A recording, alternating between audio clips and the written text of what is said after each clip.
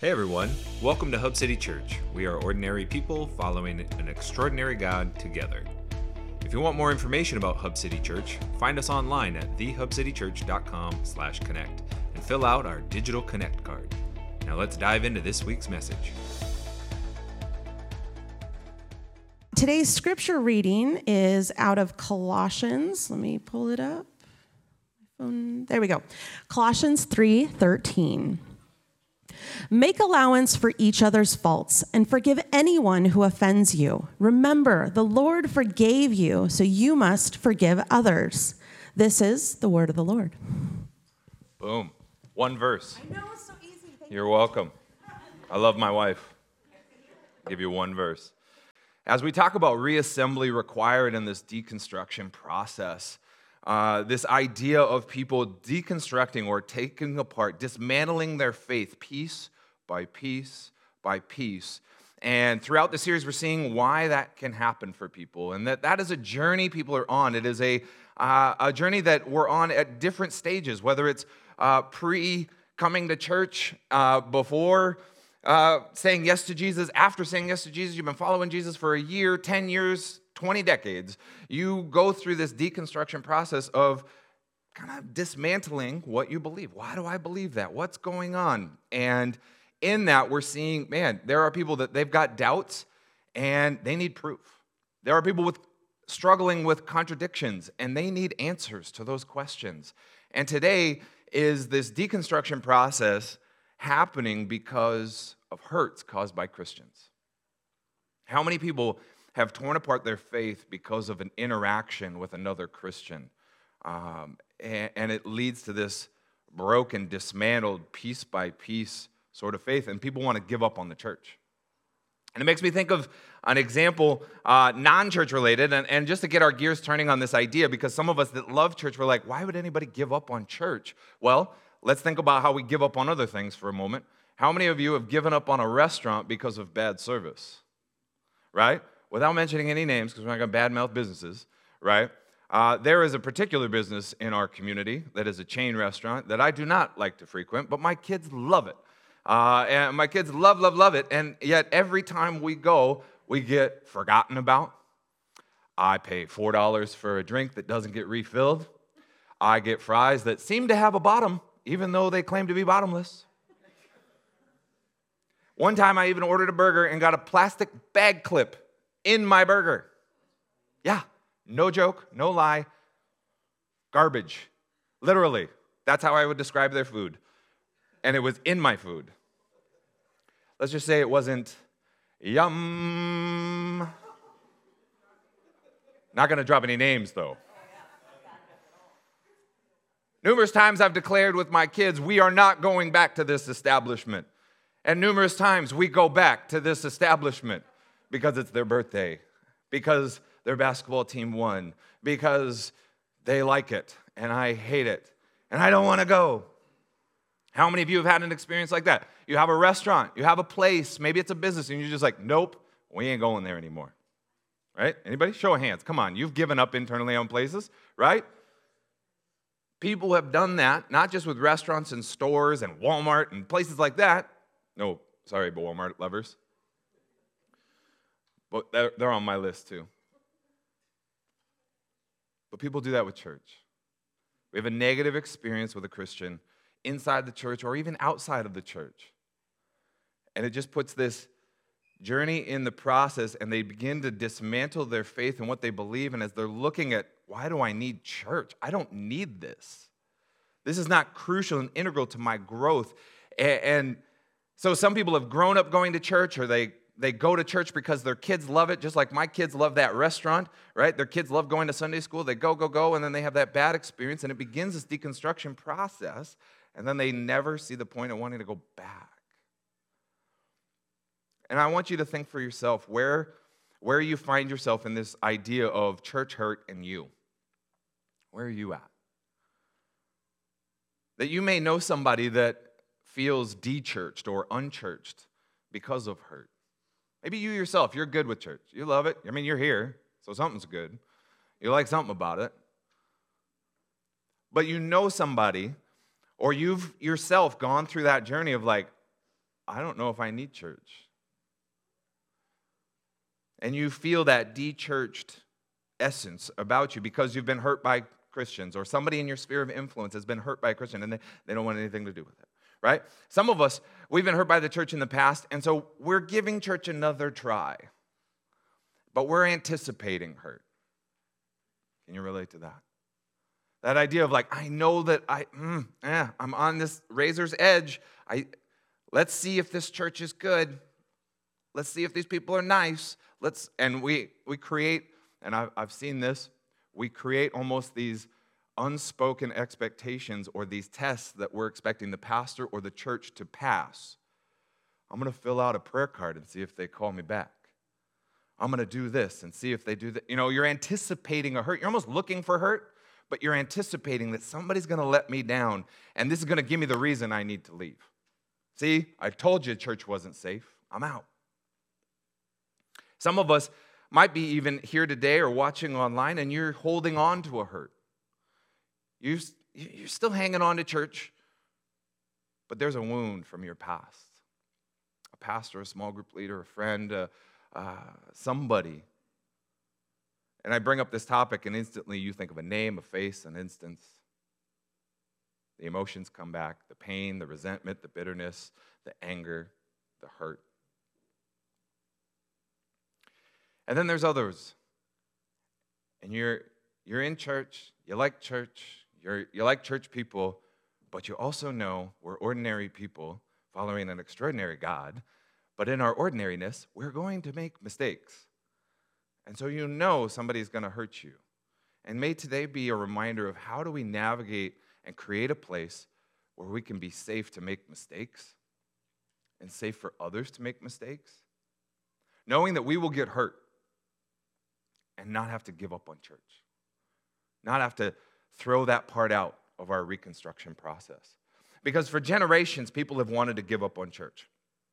Generations. And I say that because in the book of Hebrews, written generations ago, he had to write this, whoever the author was, so could have been a she, he, she, whoever it was, the author of Hebrews wrote this, had to remind the early church to stay committed to each other. Look at this. And let us not neglect our meeting together as some people do.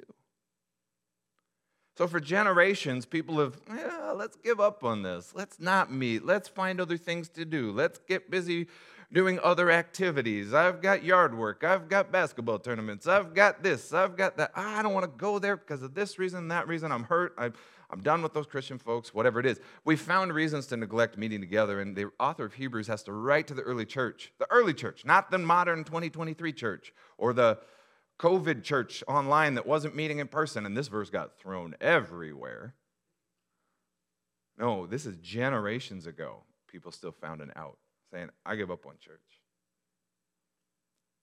And yet the church is valuable. Not the building, not the organization, the nonprofit.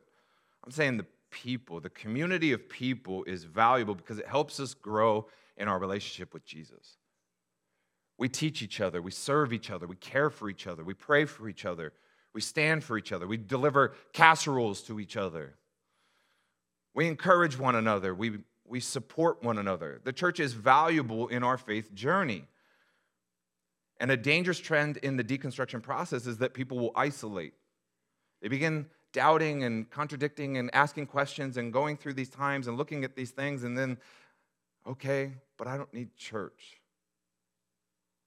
And they isolate alone in their faith, and yet we are a communal people. We are relationally wired inside.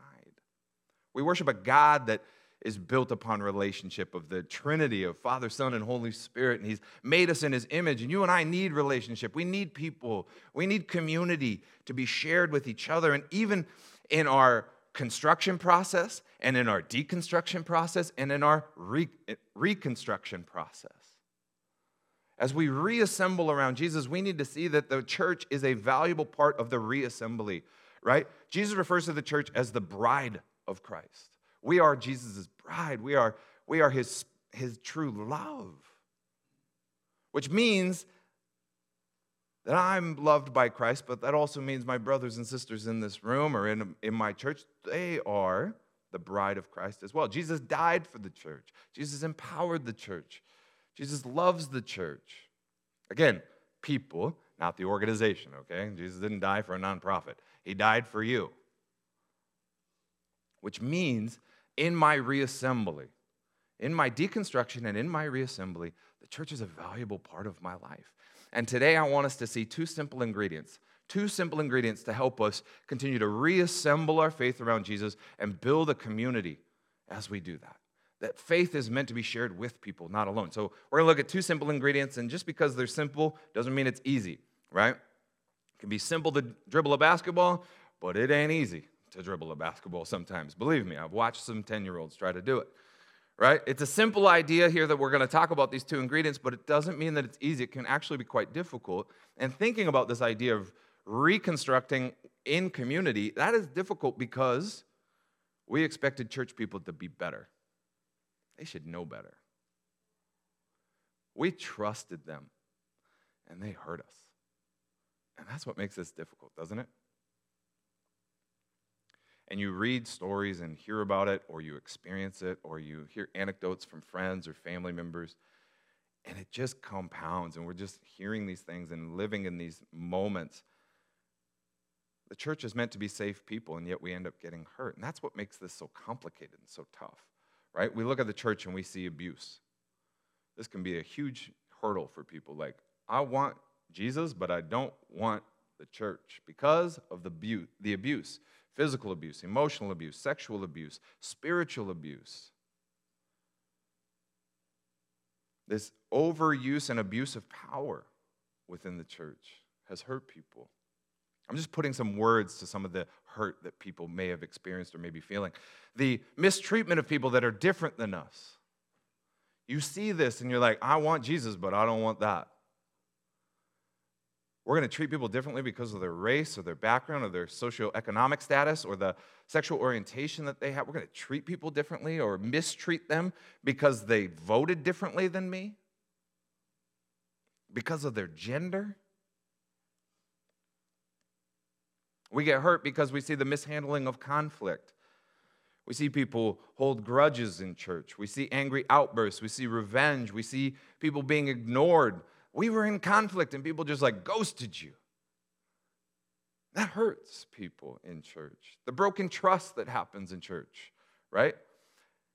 You shared your heart with somebody and then they go and you find out like in their small group they talked about it. They've gossiped. That broken trust of feeling manipulated or feeling used by the church. And some of you have felt used by other spiritual leaders and pastors and people. Feeling misrepresented within the church or misled. How about this? Just a hypocrisy. People outside of the church want Jesus, but they don't want Christians because they see two-faced. They see double standards. They see, oh, you can act that way, but they can't. And the hurt of just feeling forgotten in church. No one called, no one texted, no one emailed me. No one reached out when I was in the hospital. I feel forgotten, so I'm done with church. This is real, right? I mean, this is real stuff. These are real wounds that people carry. And it leads to wanting to say, I'm done with church. I mean, this is so much worse than anything you could experience at a restaurant, and we give up on restaurants. Well, it's no wonder people are giving up on church because there are intentional hurts and there are unintentional hurts here. Some of them are intentional. There are broken people who will break people. Hurt people will hurt people. We will not justify or excuse some of these acts, and we need to just call it out as it's evil, right? It's wolves in sheep's clothing. It's wrong. Specifically in talking about things like mistreatment of people and abuse and those sorts of things, like intentional hurt is not to be okay or not to be tolerated, not to be ignored. It is to be addressed and say, that is wrong. That was wrong. Jesus experienced intentional hurt by one of his closest friends, Judas. Intentionally betrayed him, sold him out. This was not an accident. Judas wasn't like, oh, what just happened? I got 30 pieces of silver and gave up. No, he planned it. He plotted it. The Pharisees, the religious leaders of his time, right? What did they do? They intentionally plotted to execute Jesus. That's intentional. That's not like, Oh, I didn't mean for that to happen. That was accidental. What about unintended hurt, though? Because sometimes we do experience intentional hurt in church, but sometimes it's unintended. The person has blind spots, not bad intentions. Think about Jesus. He's hurt by somebody unintentionally, and I think of Peter, one of his closest friends again. I don't think Peter intended to betray and deny Jesus, but he did. And the reason I think it's unintended is when Jesus confronts Peter about it initially, what's his response? Those of you that have been in church a long time, you know his response very well, right? When he says, hey, Peter, you're going to deny me 3 times, Peter's like, no, I would never. I love you, man. We're tight. We're good. And then in a moment of his blind spot being magnified by fear and insecurity and doubt, what happens? He unintentionally hurts Jesus.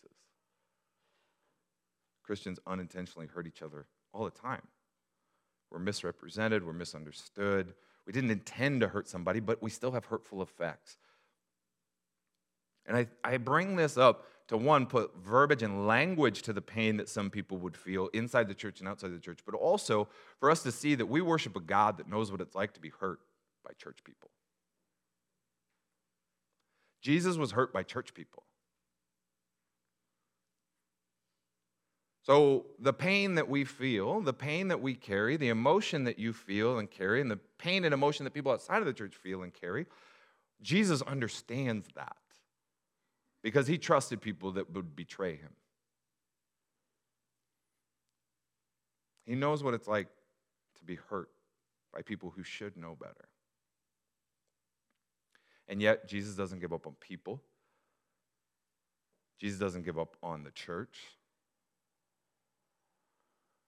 And there's those 2 secret ingredients I was alluding to. What are they? It's very simple. Grace and forgiveness.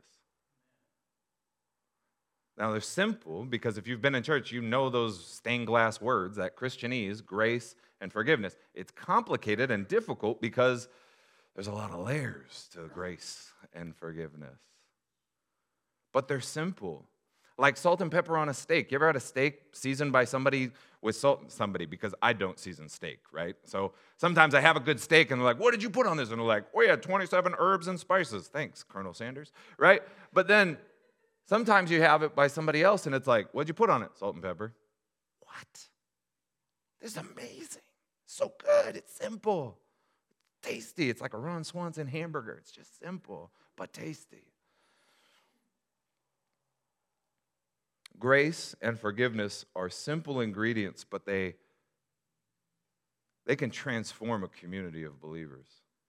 And when the Apostle Paul is describing these key ingredients to the early church, he knows that the church needs to be loving, he knows that the church needs to be united, but he also knows the church is going to mess each other up. And April read this one verse so beautifully, so let's break it down. Colossians 3:13, make allowance for each other's faults. Make room for people to make mistakes. This is the grace component, that undeserved kindness. Dealing with present offenses, right? When he says making allowance for each other's faults, he's talking about the present things that are happening, meaning people will step on your toes emotionally and spiritually speaking. Can we let that stuff go? Can we make room for mistakes? I think we are a very gracious church. I don't get a lot of emails of like, Pastor, they referred to him as the Holy Spirit or his Holy Spirit or a Holy Spirit. Like, they don't get into, I don't get that kind of email pushback and feedback from people. We make a lot of room for people to make mistakes in our church. We're very gracious, and that's what he's getting at, is that people will misstep. But how do we make room for mistakes in the church? There's lots of ways that we can live this out. I was thinking about a variety of different practical ways that we can do this in making room for mistakes, right? Because how many of you are going to make mistakes in church? I'd love to connect with people that aren't raising their hand. I'd love to learn how you're not going to make mistakes. Because you'll notice, as the pastor of the church, I am raising my hand. I will make mistakes. I will offend. I will hurt feelings. Not intentionally. That's not my goal. But unintentionally, I will hurt. And I will offend, and you will hurt and offend me. But to show grace to people, I was thinking about a few different ways we could do this. One is staying. See, in the deconstruction process, we want to remove ourselves from church. But just staying means, hey, I'm not taking my ball and running home. I'm going to stay. I'm not going to quit on you. I'm going to endure. Dealing with present offenses, like Paul is saying when he says make allowance or make room for people in this, means I'm going to stay and cut you some slack. I'm going to endure. Another way I was thinking that we can live this out is you see this throughout Scripture as this image. And if you don't, now you'll see it every time you read like the book of Acts or things like that. When they have conflict, they would do this physical act, and Jesus talks about it as well in the Gospels, of shaking off the dust from their feet, right? They wore sandals, and they would get dusty. And in a moment of conflict, there was this physical act of saying, like, we've tried everything, we've repented, we've asked for forgiveness, we've tried to reconcile and establish wholeness, and then there's this physical act of shaking it off, letting it go, right? And they would shake the dust, meaning the dust of this conflict in your home or in your town or in your sphere of influence, I'm washing my hands of it, I'm shaking my feet of it, I'm not going to carry it anymore. And we are going to interact with people, and they're going to bother us at times or offend us or hurt our feelings at times. And I think that there's a lot that we carry on our feet, if you will, so to speak, that we need to just shake off. Let's Taylor Swift this thing and just shake it off, right? I know you're all thinking it as I say that phrase, so I thought I'd just go there.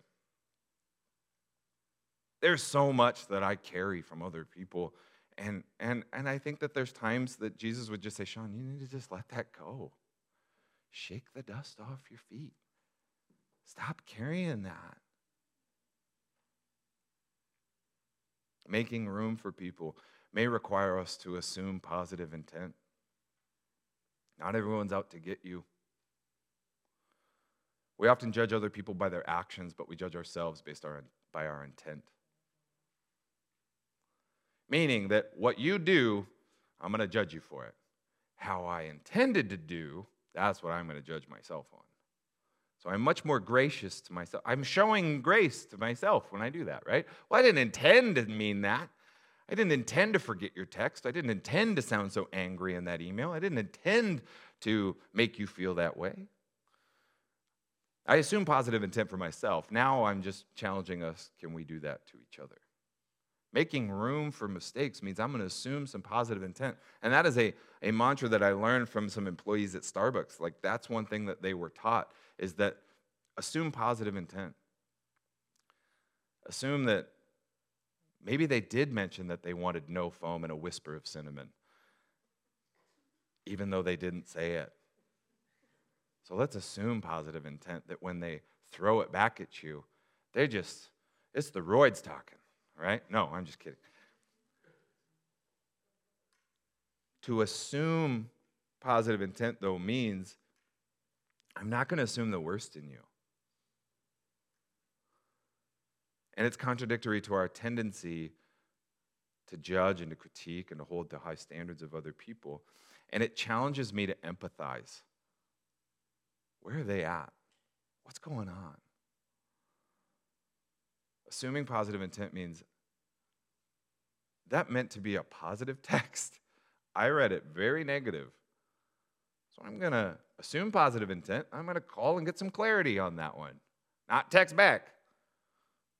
I'm going to call and say, hey, what's going on? And I'm going to reflect. See, that's the thing that I think sometimes when we're offended, we want to react. And I would challenge us to slow down and reflect. These are just practical things that I was thinking about this week of ways that we could do this. Ask yourself, why is that bothering you? Think about the emotions, the hurts, the insecurities. Label those things. Put these things into words. And think about, was I wrong in any of this? Did I misunderstand what they were trying to say? And I think sometimes, and maybe some of us today can relate to this, sometimes we've made mountains out of molehills, right? We've taken something small and we've just blown it up, right? And then now we're going to react and we're going to make some drastic action based on it. Well, I'm done with church. I'm out.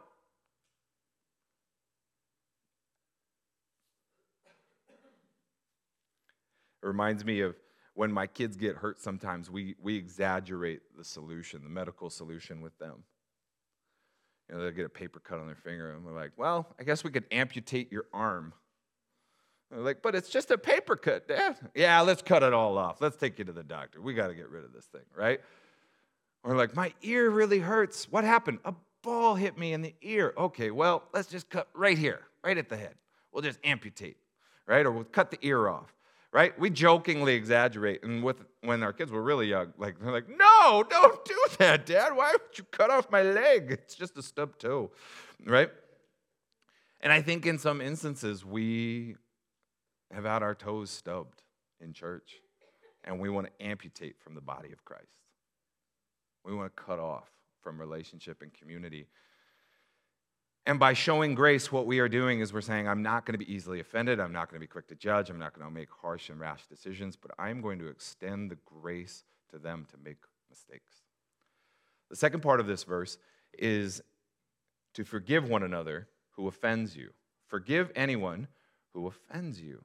And this idea of forgiveness is shifting as Paul says this, and I didn't see this in the English, but in the original language, you see the shift from enduring present offenses to now forgiveness is dealing with past offenses, things that hurt you in the past.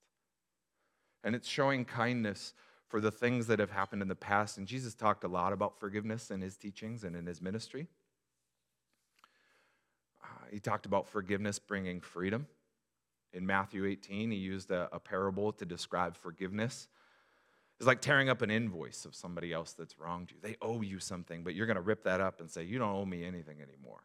You're setting them free. That's what forgiveness does, right? When I forgive somebody for the wrong that they've done to me, I'm ripping up the invoice that says, you owe me a pound of flesh. You owe me this. And it sets them free for you. Like you are setting them free of that. But internally as well, this is the crazy part, you're also being set free. Because now you're not busy holding over invoices and keeping track and keeping score. It sets you free.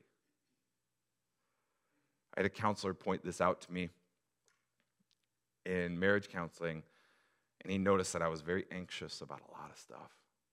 And he said, Sean, you give people so much power in your life because of a text or because of a call or because of a conversation that just didn't go well. And you play it on loop. Anybody do this? And we just play it on loop. And my counselor pointed out to me, he said, you are giving somebody so much power in your life. You need to deal with that. Whatever that instance was, whatever you're holding on to, you need to forgive them. That will set you free. You rip up their debt, but you're also ripping up your responsibility to collect. Forgiveness brings freedom. Forgiveness is for the big, the small, and for all. Jesus talked about forgiveness, and it wasn't limited to just big things. It wasn't limited to small things. It was for all things. That's what Jesus challenges us to forgive. And where I see this is as he's hanging on the cross, what does Jesus say? Forgive them, they know not what they do. Forgive them, for they don't know what they are doing. Let's show forgiveness because maybe they don't get it. And if he can do that while hanging on the cross, gasping for air, watching the soldiers gamble for his clothes, watching his disciples betray him, watching the very people he probably taught and healed and did miracles for turn on him. Forgiveness is for the big, the small, and for all. And there are some things I think we're busy keeping score and we're worried about, well, what about this? And I can forgive for that, and I can't forgive for this. And Jesus teaches us forgiveness is limitless. The hurt, the pain, whatever you're feeling, it's limitless. But the forgiveness supersedes anything of that. It's bigger than that. Jesus taught us that forgiveness is meant to be done on repeat. Forgive on repeat. It's extensive. It's over and over again. It's often, right? When asked about forgiveness, Peter comes to him and says, hey, Jesus, how many times should we forgive somebody? And what does Jesus say, right? Peter's like, hey, 7 times. That's pretty holy. I'm pretty special. 7 times somebody's going to cut me off in traffic and I'm going to forgive them. And Jesus says, well, not 7 times, but 70 times 7. Meaning it is on repeat. Showing that forgiveness to somebody to continue to make mistakes. Think of how many times you and I have made mistakes over and over and over again, and we've gone to Jesus and said, Jesus, forgive me. And he's not like, well, we're getting close to 70 times 7. You need to stop swearing. You need to stop looking at that. You need to stop smoking that. You need to, 70 times 7, man, you're running out of forgivenesses. Forgiveness is on repeat. We stop keeping score. Forgiveness is also a part of our healing journey. I want to just mention this last part about forgiveness here as we move on, but we're carrying a lot of emotion, a lot of resentment, a lot of pain, a lot of these things, and forgiveness heals. As I said, it sets you free, but I also think forgiveness is kind of like that hydrogen peroxide we put on a wound.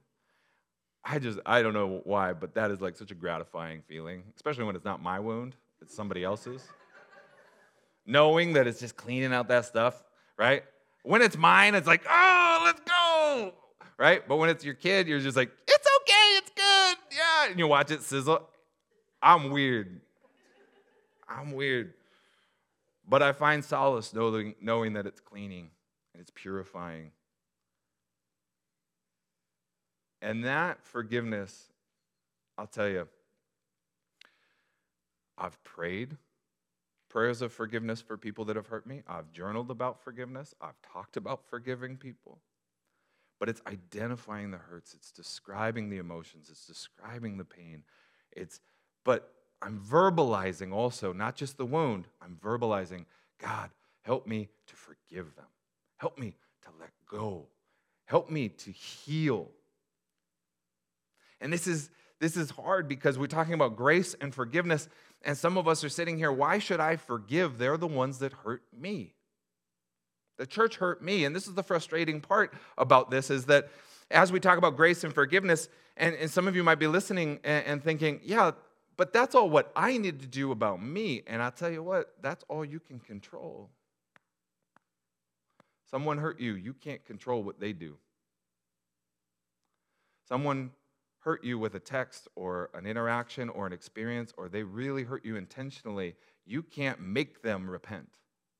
You can't make them change. You can't make them ask for forgiveness. But what you can do is you can extend grace and you can extend forgiveness. You can control you.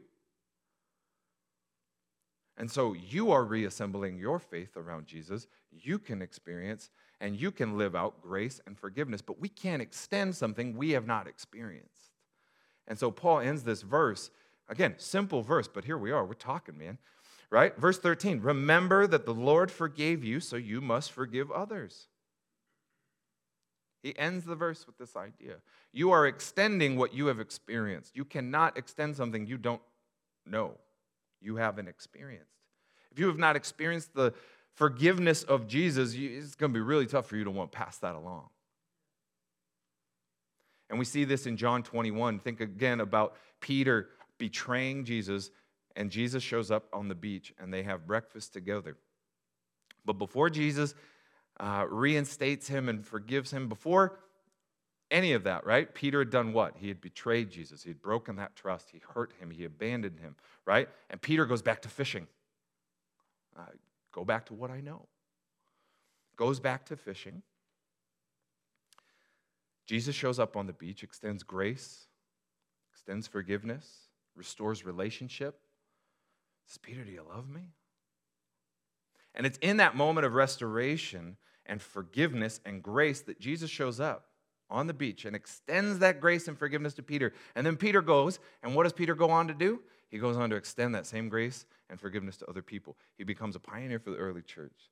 Becomes an author of some of our scriptures. He becomes a miracle worker, a teacher, a preacher, right? He's an extension of Jesus in his world, but he is extending the same grace and forgiveness that he experienced on that beach one day. But he couldn't do that if he hadn't had that moment. We need beach moments. We need moments where Jesus forgives us. Because it reminds us that Jesus doesn't give up on people and he doesn't give up on you. You've given up on people, but Jesus hasn't. You've given up on the church, but Jesus hasn't. You've given up on yourself, but Jesus hasn't given up on you. And so we have to experience the forgiveness of our sin and our brokenness and our flaws and our hurts. We've got to bring all of that to Jesus and say, Jesus, I'm broken. Forgive me, restore me, bring me to wholeness. Reassemble my life around Jesus. And start by building our faith on Jesus, not on people. I think today reminds me that a lot of us have built our faith on personalities of people, pastors and friends and spouses and parents. We build our faith on people, and Jesus is saying, let's build our faith with people, but on Jesus. Build your faith on Jesus because he's the one extending you forgiveness, extending you grace, giving you a fresh start, bringing you wholeness, and then with that, let's build with people. Let's build community with people. I heard this about the church, that a Christian community is not something you find or discover. Christian community is something that is built. I just thought, that's what the church is. It's something that's built. It's something that's established. Some of us are on the lookout for the perfect church. Have you found it? I don't think we will. Some of us have given up on church because it's not the perfect church. Because we're trying to build our ideas of church and our ideas of faith on people, not on Jesus. Build it on Jesus and build it with people, not on people. Huge difference. And what happens is we begin to shift our perspective off of me and onto we. So much of why people are hurt by the church too is because we're all about me. Can I get something from this church? Will they feed me? Will they teach me? Will they serve me? Will they care for me? Will they platform me? Will they love me?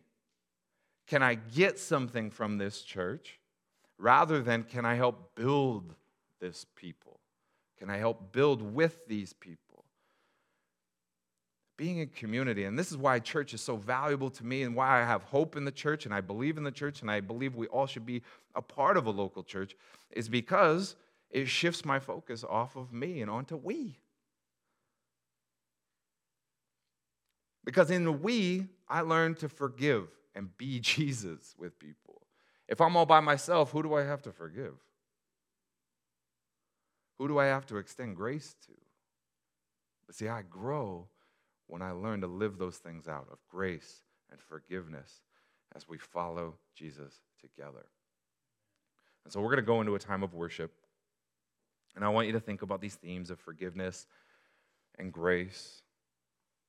And each week we have kind of a now what response. And this worship time might be a good time for you to start processing some of those things, but we'll throw it up on the screen there. Just that now what idea is to begin thinking about the hurts and the pains that you've experienced in life. The worship team's going to come up because we're going to lead into a time of worship together. And your now what for this week is to really process through and think through, maybe write out, describe what you've been carrying, what you've been hurt by, and extending that forgiveness. And I'm not saying that today's just we're gonna fix all that, but could it be a step in that direction? Could it be a step in that direction? And the other part of this step that I want us to come into worship with is, do we need to come to Jesus and ask for forgiveness for anything? Because I can't pass along what I haven't experienced. Amen? We hope you were encouraged by today's message. If you want to take your next step in following Jesus, fill out the digital Connect card at thehubcitychurch.com/connect. We'd love to celebrate what Jesus is doing in your life.